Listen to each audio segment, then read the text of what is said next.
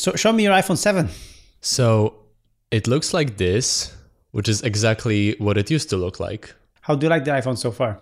It's, it's the same as it used to be, just better. The home button is different. I don't hate it. I don't love it either. Camera, better, visibly better, not a lot better, but better. I like the new haptic feedback. That's nice. The screen is impressive, but it was already impressive enough that you can barely notice a difference. But when you look side by side, it is better. Ah, okay. It is louder, which is nice for my alarm clock. Mm-hmm. And yeah, it lacks the jack. I now have 4 pairs of headphones because I have my big headphones, I have my running headphones, I have my iPhone earpods, and I have my Mac earpods because I can't use the same earpods for both my iPhone and my Mac, which is, sounds like the future. It's interesting how in iPhone 7 they replaced a button with like a fake button. Pressure sensor with haptic feedback. And you know what's a great pressure sensor with haptic feedback? A button. They replaced the button with a button. Yeah, but worse. Yeah, good. I have some notes. Wow, you have notes? Yeah. You're prepared. No.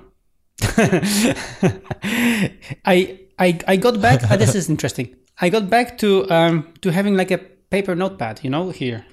Are you serious? Yes. It's just. How do you sync it? I throw it away after that.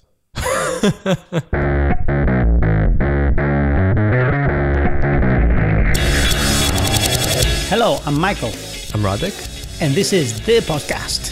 A sounding board for interesting ideas and insights. We discuss books you read and want to share with you, as well as technology and productivity, which is what we do day by day, working on our app, Nozbe.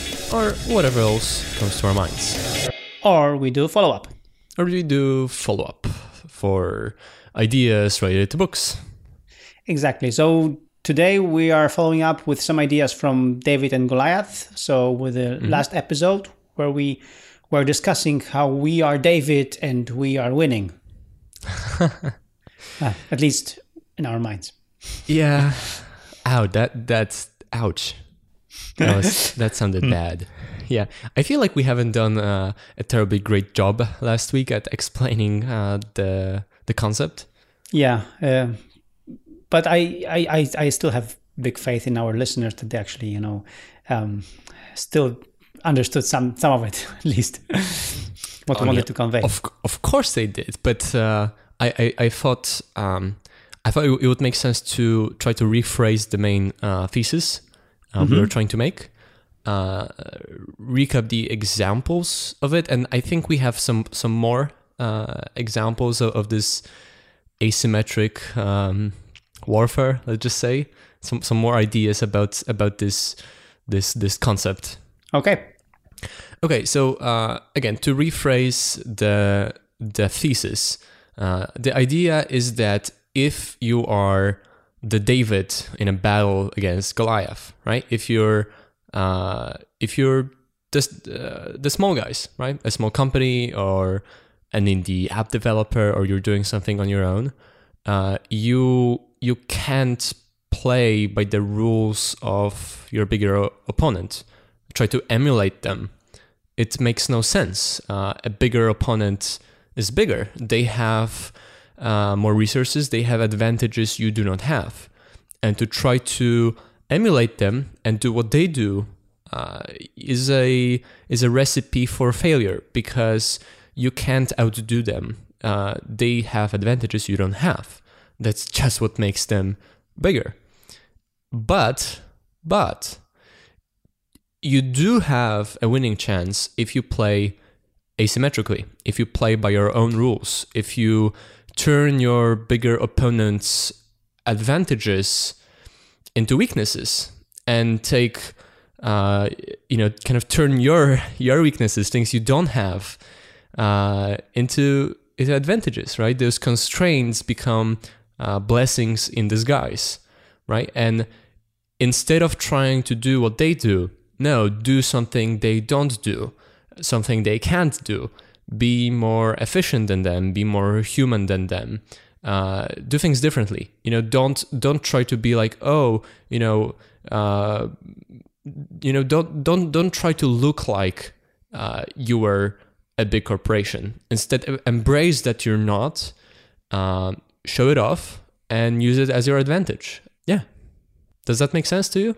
No, it makes total sense, especially when I remember that when I was starting out in business, on my first business website, I would put "we, the company," blah blah blah. So like I tried to be bigger than I was actually. Yeah. I tried to be this serious company and whatnot, and like the trend right now is a little bit different now with indie developers, with app developers, like all these signs, made with love from, Poland, or made with love from whatever, San Francisco.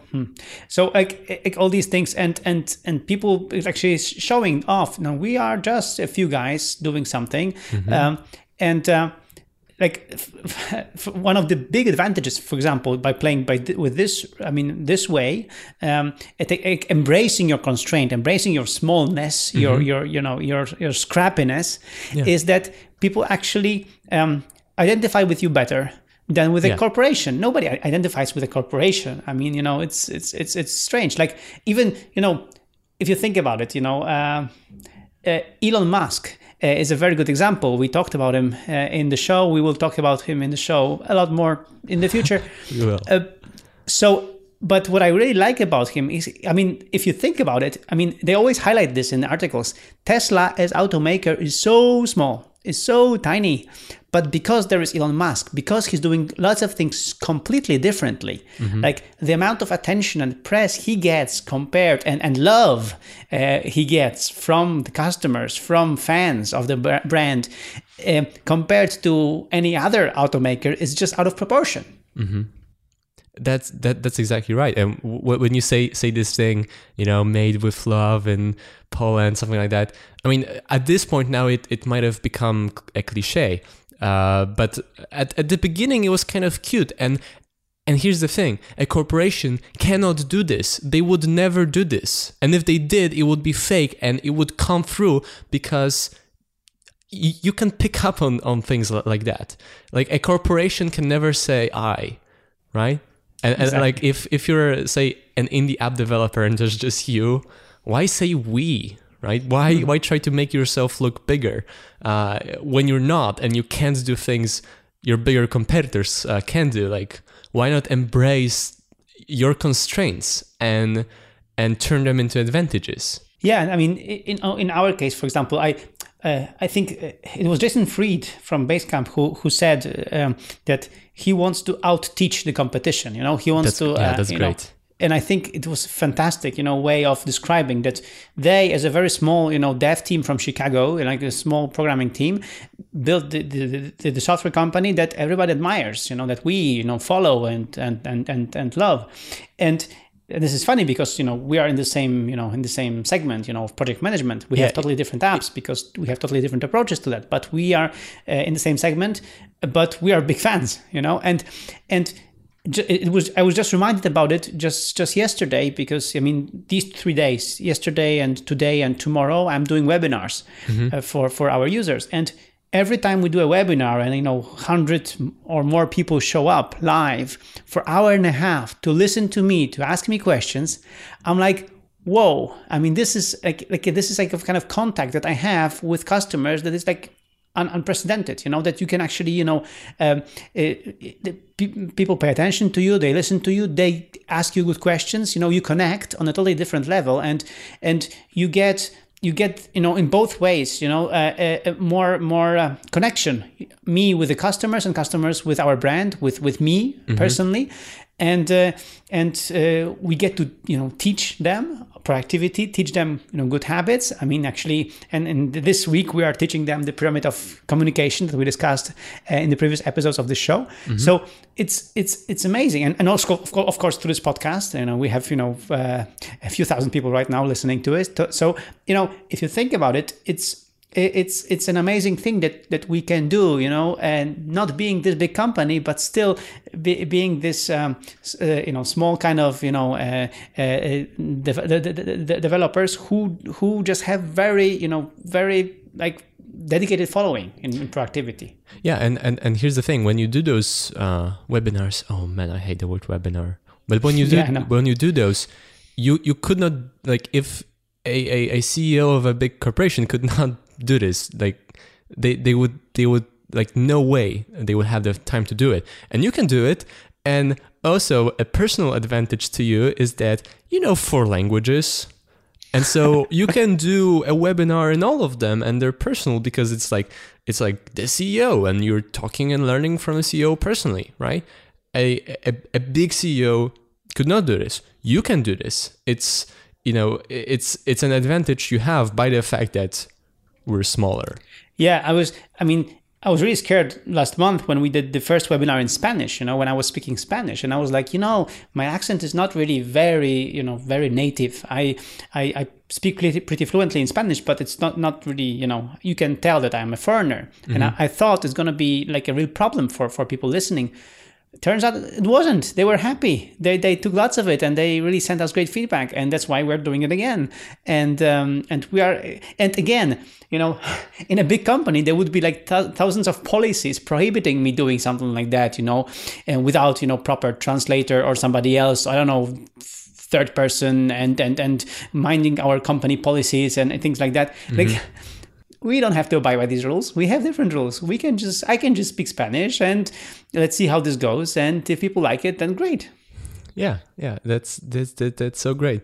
Also funny that you mentioned Jason Fried from Basecamp, because I think partly they taught us that. Like in Jason Fried's and David Heinemeier Hansen's book Rework, they talk about underdoing your competition and things like that. And so that was a big inspiration. And they do a lot of these asymmetric things in the way they approach certain things.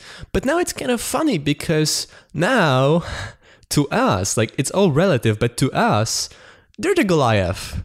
They're doing different but very closely related things to us, and that's right. Fine. But they're like the company, Basecamp, the company has like 2 or 3 times as many employees, and they're way, way bigger in terms of number of users and whatnot. So it's kind of funny, right? Because it's always like depends on your point of view. If you're an indie developer, we would be the Goliath, and that's also right. Fine, right? But so it's always tricky. Like, it's always a balance. Like, depending on what's your exact status and how much resources you have, you'll choose differently on different things. But just this notion itself that you have competitors that are bigger, right? Like, we as a 20-person company and not a 3-person company have advantages of being bigger, and we'll use them, but we'll still have disadvantages of being not nearly as big as many of our competitors, and we'll also use them instead of trying to emulate them. Yeah, you're right. This is very relative when you think about it, of course. I mean, just think about it. When I founded the company, it was just me doing everything, Yeah. including writing the code. Exactly. So, and we still suffer this to this day. Yeah, it's not funny because it's true. Yeah, there is still some code there written by yours truly, almost 10 years ago. Okay. Anyway, so last week we gave some examples of how we concrete examples of how we do things in this guerrilla development mindset, and I'll just recap them quickly, and I think we'll mention a few more. So we mentioned hiring, right? Instead of hiring from a specific city, we hire from anywhere. Yeah. Instead of having a fancy office and competing against fancier offices, we just don't have an office at all. Yep. Right. Instead of collaborating, synchronously and having as many meetings as possible and being, on top of everything, we collaborate primarily asynchronously, and we avoid meetings, avoid putting too many people into decisions. We avoid structure and hierarchies, and we just do things in as light as possible way in terms of communication. Then we discussed documentation and how things like documentation and other processes, formalizations like this are like knives. They're useful. Having something documented well, thought through on paper before committing to implementation, it's useful. But instead of doing as much of it as possible as corporations can and do, and reaping advantages of that, we only do it as little as possible to reap the advantages of it, but then take the fact that we can't do more of it because we don't have the resources, and instead reap the advantage of having more flexibility to be able to change things on the fly and experiment, and instead of putting things in stone, just do things, make more decisions on the fly. Then we also mentioned as an example like work ethic, right? Instead of being everywhere, giving everyone feedback, be on top of everything, focus, right? Deep work, disconnect, and spend as much time as possible, each employee doing the work, really, really focused work. So instead of trying to do more with more resources, just be more efficient, do more with less.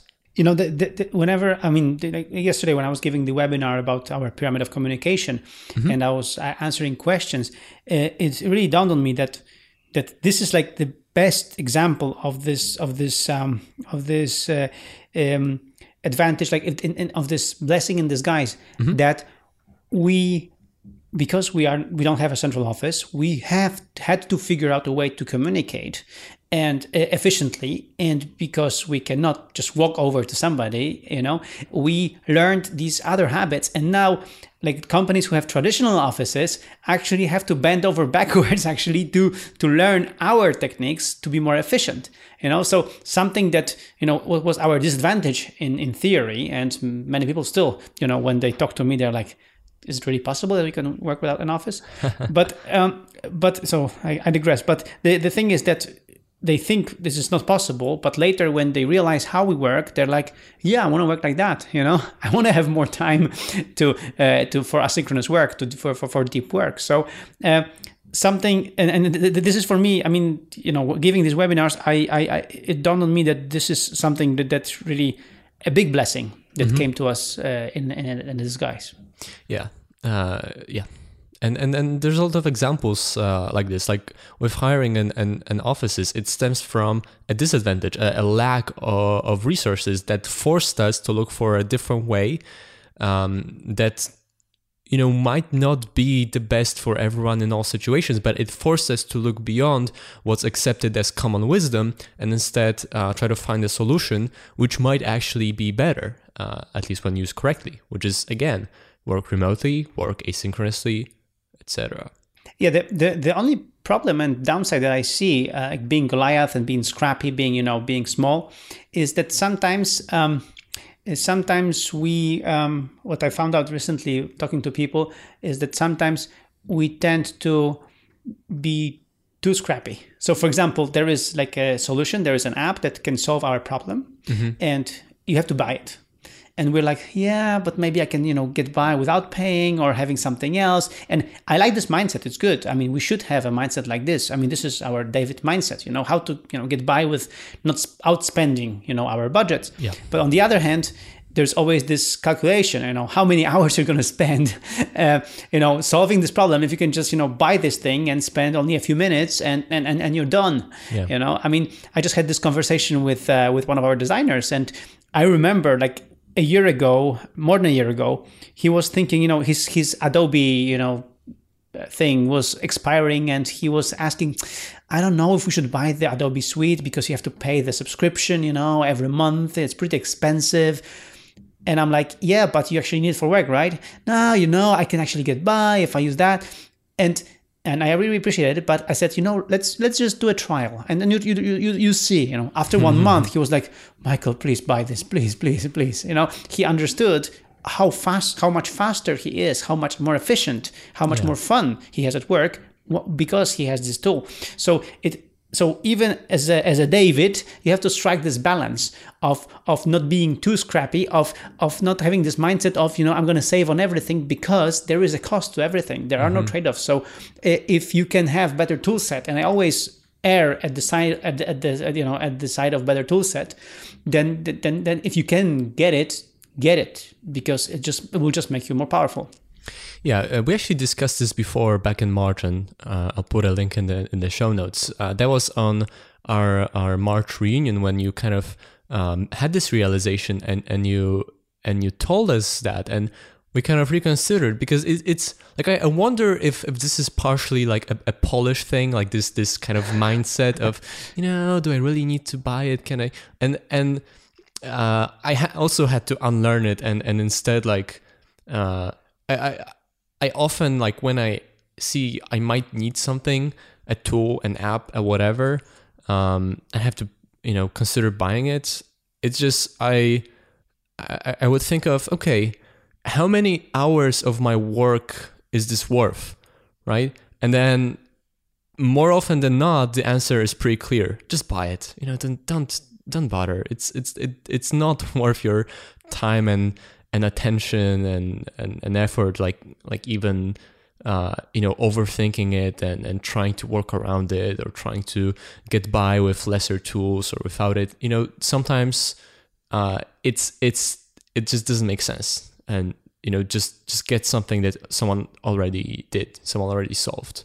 Yeah, I mean, and if you think about it, even David, in the story, he was really a master of his tool set. I mean, he had this he had this stone and thing, and even that he was mastering very well. He didn't need anything more, which is also good, So he wasn't like, and that's good. But on the other hand, he was mastering what he had, and this is why we have to define our tool set and be masters of it and use it to our advantage. So this is something that we should always think about. And this is also about tool set. People ask me why I upgrade my iPhone every year, and it's the same thing. I can sell my 1-year-old iPhone for a pretty good price, and I just have to pay an upgrade fee, actually, which is not that big, if you think about it. Because if I think that I have a faster phone with better cameras, better lots of things, what they upgrade every year, it's worth for me the whole year of this upgrade, to have, and this is one of my main tools for work. That's exactly right. This is not something I would recommend to normal people, to consumers, because they don't need this. But for me, it's a tool for work, and even if it's not the most essential tool for my work to have a new iPhone every year, it works out to be a small enough amount of money that, if I can take advantage of it in my work, and like understanding how the future is going, to have access to the new technologies, whatever, it's a no-brainer. Yeah, totally. Okay, so another example of guerrilla development is not even trying to be more efficient at something than your bigger competitor. Is to just not do something. It's to underdo your competition. So again, a topic we've discussed many times on the show. It's something, I don't know you, but certainly something I've been learning and relearning again this year. Say no to things that don't matter, right? It's a lot of things is a zero-sum game. Doing one thing means you can't do another thing. So it's when I often have to look hard, and I want to do something, work related. I want to implement this little feature, refactor that thing, and I have to think hard about it. Sometimes that's exactly what I decide I need to do. For example, refactor a piece of code as an investment to make it better in the long term. Sometimes I will implement this little feature because it turns out that, it might be small, but it just makes the app more delightful and easier to use, and that's a good thing. But oftentimes I'm like, no, I would like this, it would be nice, but it just doesn't matter. I could do this, but I don't have the resources to do it. So instead of doing that, let me focus on the things that have the most impact, right? I mean, this is the worst thing when you start doing regular weekly reviews and you are doing really regular reviews of your work and what you did and what you didn't do and how you spent your time. When you realize that in your optimism you would want to do this and this and that, but actually this is not possible. You have to choose, because as we mentioned many times over, there are no trade-offs. There is there are trade-offs all the time. You make trade-offs all the time, so you cannot pretend like there are no trade-offs. And it's amazing that when you realize that, you're like, all right, so if that's the case, I will have to choose. But once you do that, there is you're less anxious. You're more focused, and you can actually make more impact. And I mean, this is something we've been struggling on one hand, but on the other hand, this is something that keeps us focused. And what I really loved about the quote from the Essentialism from the book by Greg McKeown that we already mentioned many times over here, what got you there was the focus. So when you have some reasonable success, you have to keep with the focus, because if you stop, if you start doing something different and you start behaving differently, you might lose the focus. And when you lose the focus, you with all these other possibilities and everything, you spread yourself thin and you will lose the impact. Yeah, that's exactly right. When you start things, you're like, okay, I have no choice, so I'll do things very efficiently, very very, very fast. And then at some point you start thinking, okay, I got there, so now now I can be in the big, big boys league, and you start doing these things which are exactly like not what got you there. And like again, it's all relative. So over time, you do gain advantages. You are able to do things you could not afford to do before, and so that's fine. But it's important not to lose sight of it, right? That it's always relative. Like even I hate this comparison, but even Apple as the most valuable company in the world, there's so many things they don't do because the focus is important, right? And like think about it. If even Apple decides that there are things they could do, but they don't do because there are things more important than that, then whether you're one person or 20 people or 100 people, don't spread yourself too thin. You're not that special. Yeah, when you think about it, Apple has been called up on this that they might be spreading themselves too thin and everything, but they're still not. I mean, I still, they still have just a limited number of things that they sell, and then they're focused on. Now very limited because the new MacBook Pros are not coming. So, but if you think about it, that it's amazing that they still, take care of that. And if you think about all the product lines of all these other companies that are barely making any money, it's amazing how many things they sell and how less of an impact they do. Yeah, that's exactly right. And I think a thing that's important to stress is don't feel sad about it, about saying no to things. Don't be like, oh man, that so sucks.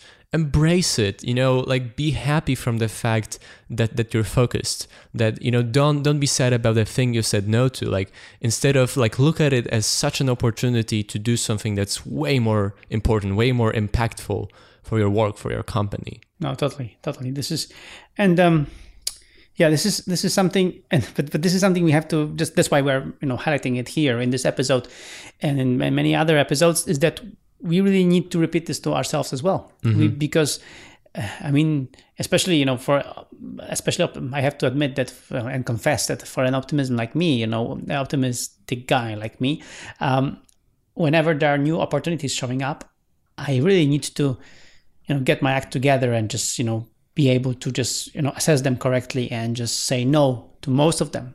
and it's hard because, I, as Michael Hatz calls it, I'm a recovering people pleaser, and I don't want to, I want to please people. I want to be, on good terms with people, but you have to, you have to mind yourself. You have to mind your business. And that's why, right now, for example, when I prepare a marketing plan for Nozbe, for our application, for our, for what we want to do, we have to really be focused and really, mind the our limitations, mind our size, our skills, but then again, as you said, appreciate them and just double down on them to make the biggest impact. Okay, so let me tell you something to the listeners. If you have been with us for some time and you'll keep listening to this show, if we start losing focus, please email us. Please call us out on it. Exactly. Okay. Exactly. Another example would be marketing, and I guess that's something more for you to discuss. Yeah, I mean, in marketing is the same thing. We can be doing so many things, to market Nozbe. I mean, and for example, the problem that we have and we had was that, a nice problem to have actually, that we were successful because of word of mouth. So we didn't really have to do lots of marketing to actually become pretty successful. Mm-hmm. But then at some point to have to cross the next chasm to go to, to another, to bigger market, you have to start doing lots of marketing things. And just recently we discovered that we cannot do everything, epiphany. And we discovered that we have to get help from real professionals, So instead of, hiring and building a big marketing team like Goliath would do, we went to other small Davids, to other, to consultants, to other people to get their expertise, hire them as contractors, as consultants, and help us only do like a small slice of this, small slice of that, give it a shot, see how this goes, see what sticks. And then once we try a few things, to double down on them. So again, we had to think out of the box. I know because a big company would think, we have to have a bigger marketing budget and we have to have a bigger, marketing department, and we decided not to. We decided to do it a little bit differently. And for now, it starts getting some good results. But I will report it, at the end of the year. But it's getting better. And the thing is that again, we decided let's focus on just a few things. Let's try them, but let's try them very well with the help of experts and see how they go. And if they don't go well, we'll change the traction, change the course. And again, you can't do everything. You can't do everything if you're a David. You have to just seek out your battles. Fight the battles that you can win and that you can try to win, and just and double down on them and see how this goes. All right, but how many years have we gone with just the organic word of mouth marketing? Most of the time. Right, and see, like, that wasn't so bad, right? It's slow, but it's effective. Like, who do you trust more, a friend or an ad? Of course. Right. Of course. And that's a blessing in disguise. I mean, the blessing is that we have a good product, it's thanks to maybe us, maybe thanks to our luck. I don't know, but we have a good product. We are not selling, we are not selling things that people don't want to use. Mm-hmm. Conversely, we are selling something that people actually use. And thanks to this, their life gets better, and they recommend it to others, and it just works. So it is amazing. It is amazing that it actually could work like that, Yeah, but the point I'm trying to make is, again, corporations can always outspend us. So yep.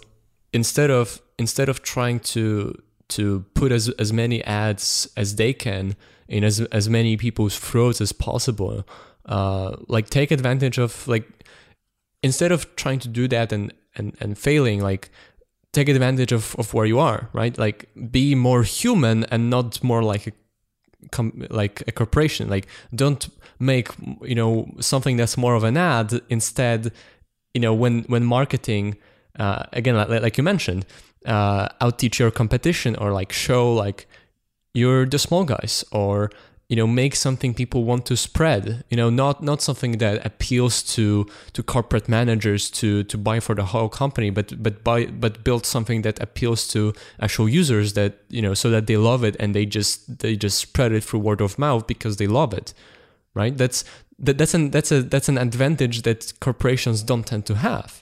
I mean, and we keep doing that. I mean, and our marketing actually activities that I mentioned before are actually doubling down on how to actually boost the referrals, the referrals of people referring Nozbe to each other, and giving also more value.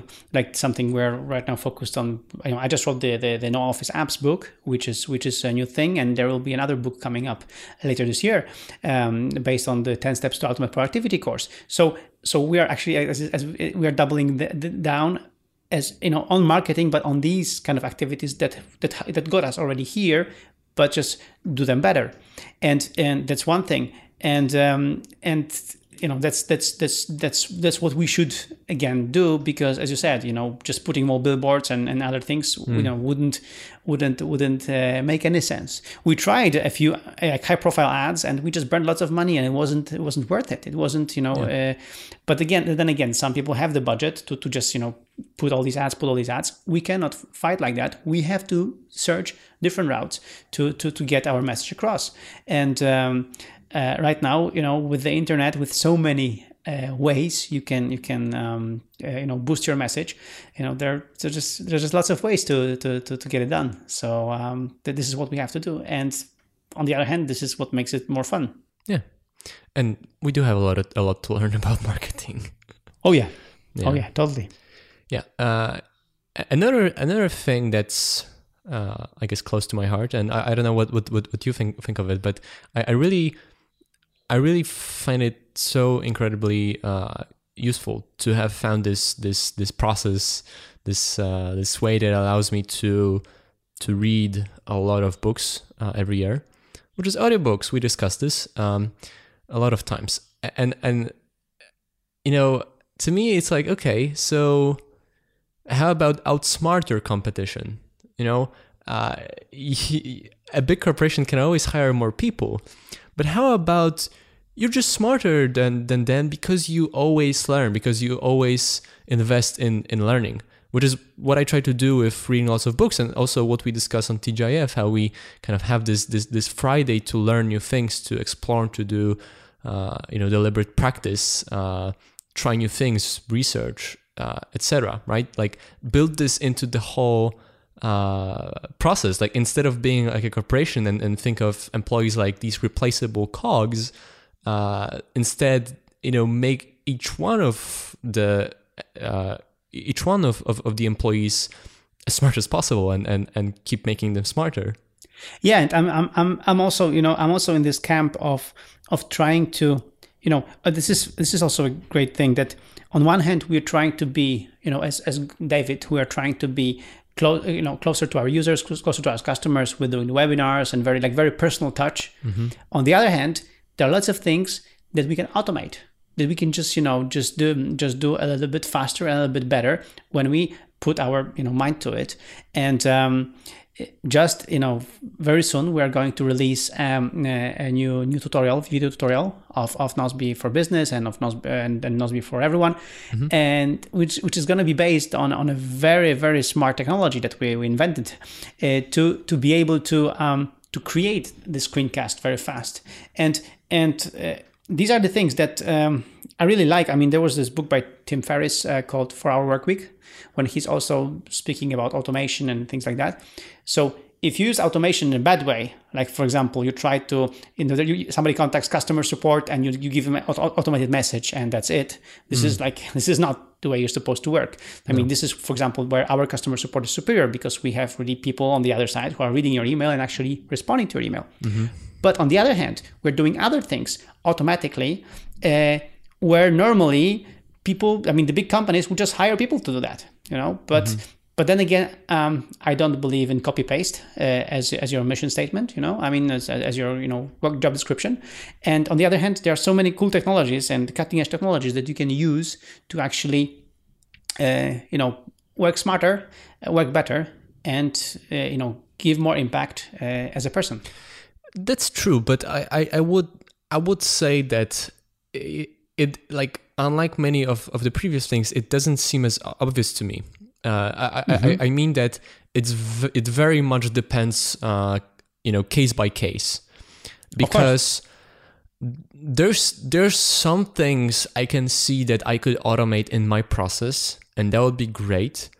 But it just seems to me that it would take more time investing in the automation than it would save me, right? There are other cases where I spent, say, I spent a few days, automating this provisioning process for iOS development, and that to me was definitely worth it. But there's other things I don't do, and so again, it might scale differently with the company. You know what I mean? Because if there's something, say, 10 people have to do that you can automate by, giving this one person the task to automate this, it might make more sense. Like it might be an obvious decision to make. Whereas if you automate something that only 3 people have to deal with, it might be easier, being the small guys, not to like invest in your own, like, building your own tools or like researching the tools or whatever, and just do it by hand. So I think it very much depends. But I think what, like, part of what you mean to say is, I know there are tools which are kind of not enterprise ready, let's just say, that you can use, and I use, for automating stuff. That like for many like corporations, it would be easier just from management perspective to just hire something, because it's easier. When you always have it at the back of your mind that you have to be as efficient as possible as a David, then you calculate, and it will not always be like, I have to automate this, but oftentimes it will be like, okay, we're not hiring another person, we're just automating it. Yeah, and especially here, as we grow as a team, I'm still, figuring this out, and we are actually all figuring this out, how many people we want on our team, and how many people we really need on our team.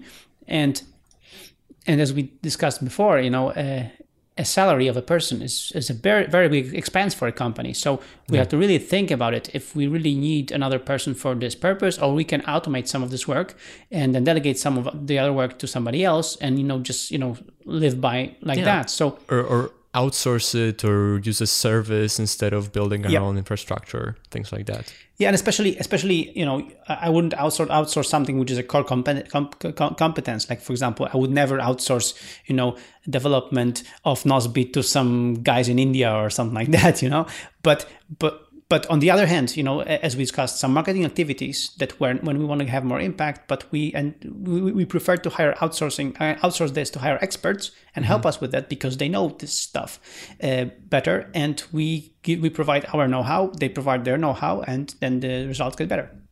Yeah. So yeah, a lot of these things are case by case basis, but being the David, you always have to consider them. You can't just be like, it's fine, whatever. Like, we can do it this way or that way, and you just go with the thing that seems the simplest. Like, no, you have to be efficient. Yeah, and the I don't know if you want to segue to this, but this it's like, whenever we talk about us being the David, and especially us being without an office, no office company, it's funny how people, when they hear that, they're like, really? I mean, this is not possible that you're doing that. I mean, this can't be done. This is, and what I'm saying is that very often you as a David have to invent something that other people would consider like not doable, like not, you don't do it this way. I mean, it's strange. So, like, for example, we have no office. No, you have to have an office. If you have a company, you need an office, right? I mean, and there are so many things like that because of the ignorance of other people, we can take it as a even more advantage, because we can do something which is totally out of the box, and out of the box thinking, and many people are just prisoners of their box. They just cannot think differently. They just think, this is how it's done. This is how it's always been done. Like, there is this always, my favorite story is that there is an industry there are established players, and there comes a new player. And the established players know how things are done. They know how the rules are in this industry. And then somebody comes up who doesn't know how the rules were established. They don't know what was said and done. They just do it totally differently, and then they win. So it's I don't know how this is actually said in English, but this is kind of the thing, that somebody comes from the outside, thinks totally differently, uses totally different techniques, because they were ignorant. They didn't know that there are some established rules or something, and then they do something totally differently, and they just win, because they are not. Because that's the thing. Sometimes, and we have to also. I think this is what you also meant by us always evaluating our options. Is that by always evaluating our options, what we can do in this and that regard, we have to stay alert. Not to be stagnant in the same kind of thinking, because if we remain like this, we will never move forward, and we will never at some point we will just be obsolete, or we will just slow down. So it's really important to keep evaluating the options, keep evaluating the things, and in this way always try to think, what would David do? What would out of box thinking be in this situation? Yeah. As for what you mentioned about the new entrants not like being ignorant about what the rules supposedly are, there's this quote, first they ignore you, then they laugh at you, then they fight you, and then you win. And exactly, it's kind of funny. Before the show, in the pre-show, we mentioned Elon Musk. Yes, and like. With Tesla and SpaceX, like that's exactly what he was doing. He did things like, no, you can't do things like that. We don't do things like that. And then he did, and it worked. So yeah, and obviously it's not a fair comparison in many ways, because it's almost like, unless you're GM or NASA, Elon Musk is almost certainly the Goliath for you. But the point is, people's rejection of a lot of things, people's ignorance about a lot of things, can be used as a personal advantage. Like we discuss a lot of the things we know or we've learned or things we just came to realize, and we try to share them and teach them on the show and elsewhere. But at the same time, there's like a lot of people are like, they don't believe you can have a company without an office, or just personally, like a lot of times when I talk about books, audiobooks on Twitter, there's a few people who always like mock it, or like, oh, you're hearing the book, right? Like, they're always snarky about it, and I'm like, okay, well, it's I wish I could convince you otherwise, but if you're unwilling to change, well, I guess that's better for me. Yeah, I mean, that's the thing. I mean, I still remember this book, 0 to 1, by Peter Thiel, who is a very interesting person, and he in a interesting kind of way. So, but ignoring Peter Thiel. No, but Peter Thiel, he authored. I mean, with full authority, he wrote in this book: remote teams don't work. Part-time people don't work. Like, he really stated this as a fact, as a true fact, right? And I'm like, right. So it's good that I don't know that, because if I knew that it doesn't work, my company wouldn't be all remote, and we wouldn't have lots of people part-time working for customer support who are brilliant people doing their PhD and working part-time as customer support representatives. So It's good that I didn't know what Peter Thiel thought about my kind of work. Yeah, well, the real world is kind of depressing. Glad we don't live in it.